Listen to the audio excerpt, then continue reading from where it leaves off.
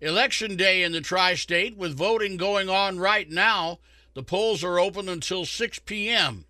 This election is historic for Evansville, where one of three possibilities will come to pass: the city's first female mayor, or the city's first African-American female mayor, or the city's first Libertarian Party mayor could happen from the voting today.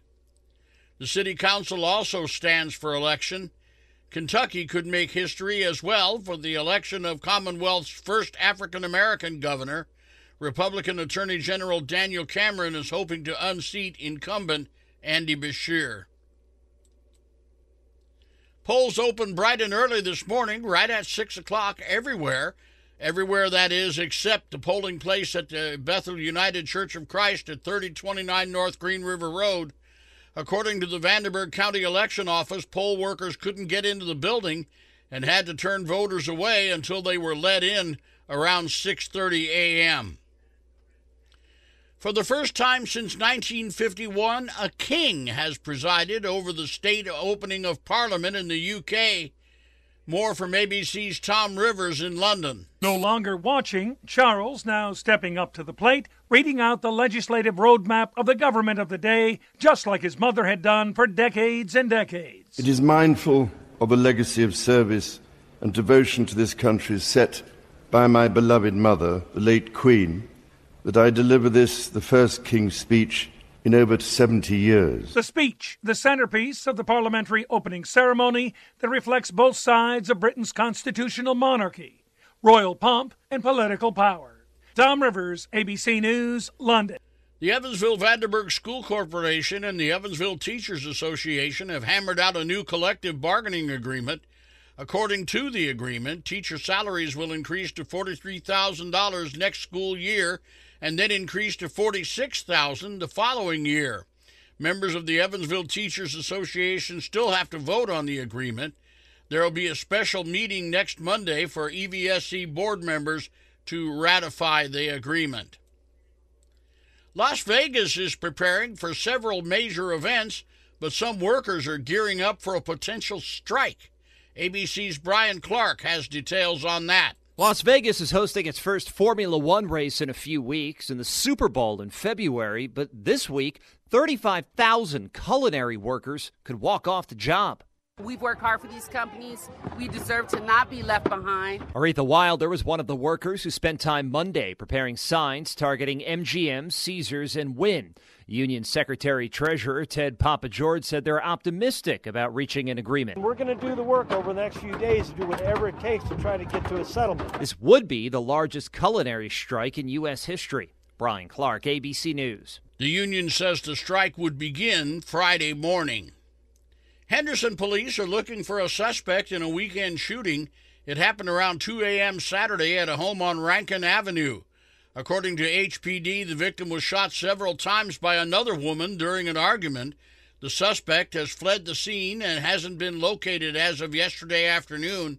The victim was taken to hospital and is expected to survive. There's been a fourth arrest in a Mount Vernon Avenue double murder. Police have arrested a woman for failing to report the discovery of the bodies of 31-year-old Michael Blankenship and 37-year-old Mitchell Greathouse. They were found dead on October 22nd on Mount Vernon Avenue in Evansville. Records show 27-year-old Malicia Williams was booked for failure to report two dead bodies, for burglary, and for obstruction of justice. You can order food, request a ride, or even find romance, all of it on the internet.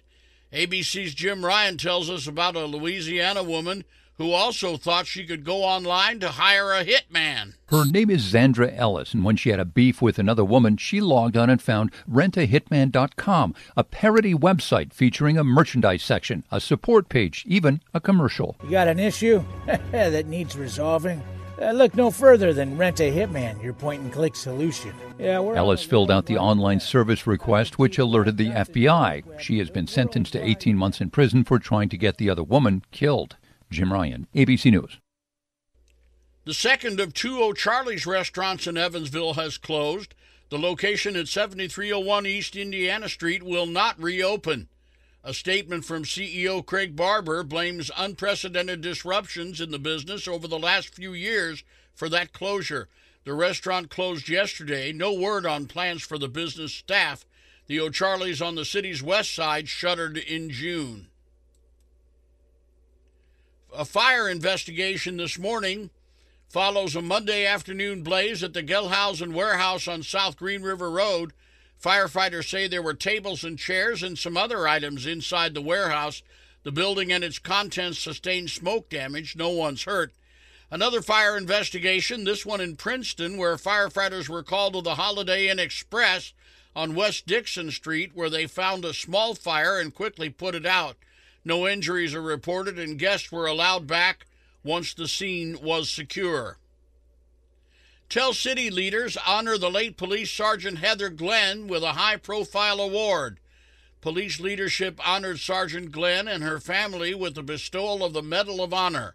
The award was given to Sergeant Glenn's family, who in turn gave the medal back to Chief Derek Lomlin so that it could be displayed to the community.